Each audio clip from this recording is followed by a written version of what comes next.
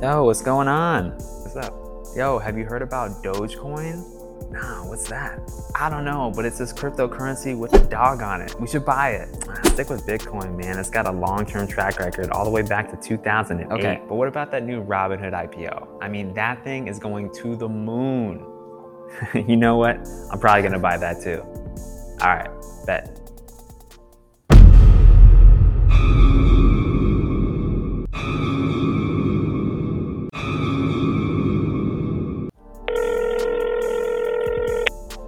Hey, what's up?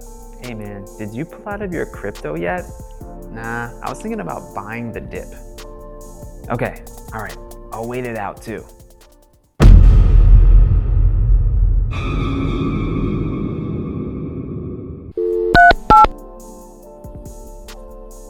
All right, bro, I am out. Hey, me too, man. This investing thing sucks.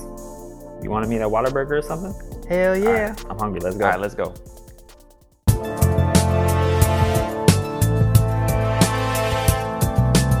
New investors do this all the time. They see a new potential investment and then they get really excited about it. It doesn't matter if it's a cryptocurrency that's coming out, an IPO, an initial public offering of a company that's just coming on the stock market, or it might even be just an ad for something that you see on YouTube. Alexa, how many tablespoons are in a cup? There are 16 tablespoons in a cup. These are all cool things and they might actually be profitable for us. But how do we know? We can't predict the future. I certainly can't, and you probably can't either. But what we can do is look at the past. Let's look at the track record of the assets that we're considering investing in. Even venture capitalists who invest in unproven startups that sometimes don't even have revenue yet are looking at the founders and their track record of success in other areas, or maybe with older businesses that they were a part of. In other words, it's all about the data. Cryptocurrencies might be the next big long-term investment, but with less than a 20-year track record as an asset class, that's not enough history for me to want to invest. So that's why I'm staying away from crypto right now. Stocks, on the other hand, have a track record of over 200 years of data that we can analyze and look at and see that there are actually great returns for stocks as an asset class. But we do also understand that individual stocks, which represent shares of individual companies, perform wildly different from each other. Let's look at a couple of examples. Microsoft, the software company, has been very successful almost since the very beginning, and we see that reflected in its stock price. Many people have gotten very wealthy off of this one stock. Another is American Insurance Group right here. And this may be a company you might not have heard of, but this was one of the biggest insurance companies at one point in America. And we can see that their stock actually performed pretty well for a long time. But then in 2008, we had this massive drop in the stock price. And that was because the company nearly imploded during the financial crisis of 2008. And stockholders really have not recovered since that time. But what is it that's driving these stock prices to behave so differently over this long period of time? Let's go ahead and look at just a little bit of data right now to compare.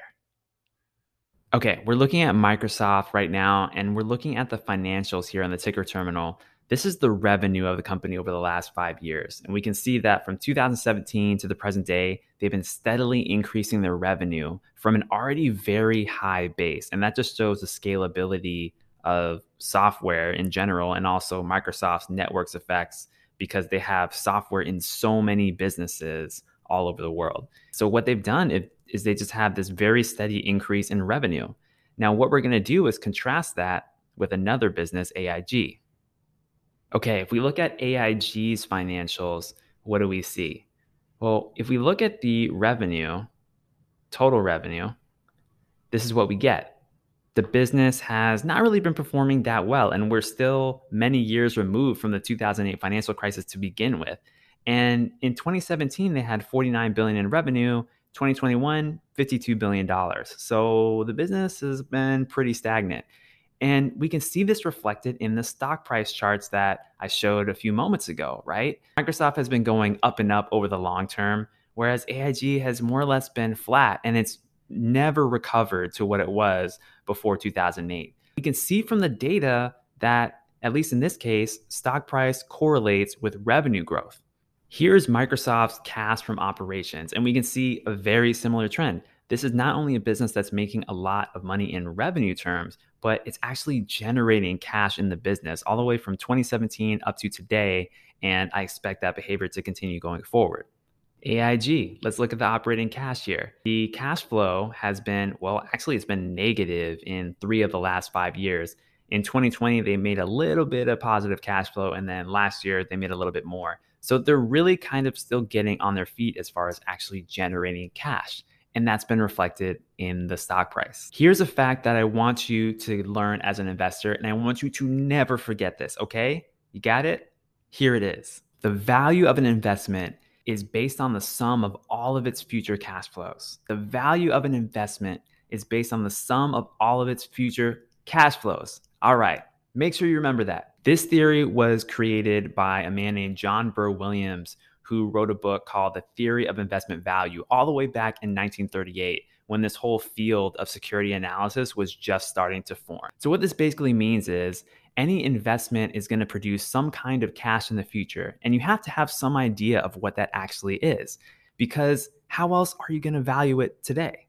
With cryptocurrencies, I can't predict the cash flow because I don't know how it's going to be valued in the future. Maybe people will be very bullish on crypto in the future.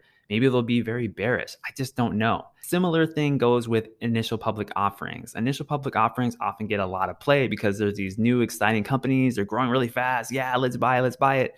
But they're usually very risky. And in fact, Jeremy Siegel, the professor at the Wharton School at the University of Pennsylvania, did a comprehensive study of initial public offerings and studied over 9,000 stocks from 1968 to 2003. And he found that 4 out of 5 initial public offerings end up underperforming their small cap indices. So basically, most IPOs kind of suck for investors who buy them. Are all IPOs bad? No. Is all crypto bad? No. But geez, at least understand what you're getting into by looking at the data. The beautiful thing about this concept of cash flow from John Burr Williams is that it can be applied to any asset, not just stocks. It can be applied to farmland. It can be applied to buying and investing in art. It can be applied to real estate. Real estate produces rents for its owners, right? And it also grows in values over time. Farmland produces crops. It yields crops that can be sold and then processed to make food. Artwork, well, we may not know exactly what a piece of art's going to be worth, but if you gave me an Andy Warhol for $20, I'm probably going to buy it because I know that the perception of the value of that piece of art is way higher than $20. So here's what you need to do. When you're considering investing in something and say you don't know much about it, ask yourself these questions. Number 1, what is the long-term track record of the general asset class of the thing I'm thinking about investing in? So if you're thinking about crypto, research crypto. If you're thinking about stocks, research stocks. The second question I want you to ask yourself is, where does the cash come from? With any investment, there has to be some source of cash from somewhere. In the case of real estate, maybe there's tenants paying a lease. In the case of stocks, maybe it's a business making profits. And the third question I want you to ask yourself is, how likely is this stream of cash going to grow in the future? Now, in the case of stocks, we look at how fast the profits of a business we think are going to grow. So think about how this cash flow is growing or how the capital value of the asset you're going to purchase is going to be growing. As investors, we have to think about these things. It's really important. Just please don't buy meme stocks. Just don't be one of those people. We can do better as investors. We can do the research and look at the data. All right? I believe in you. You got this.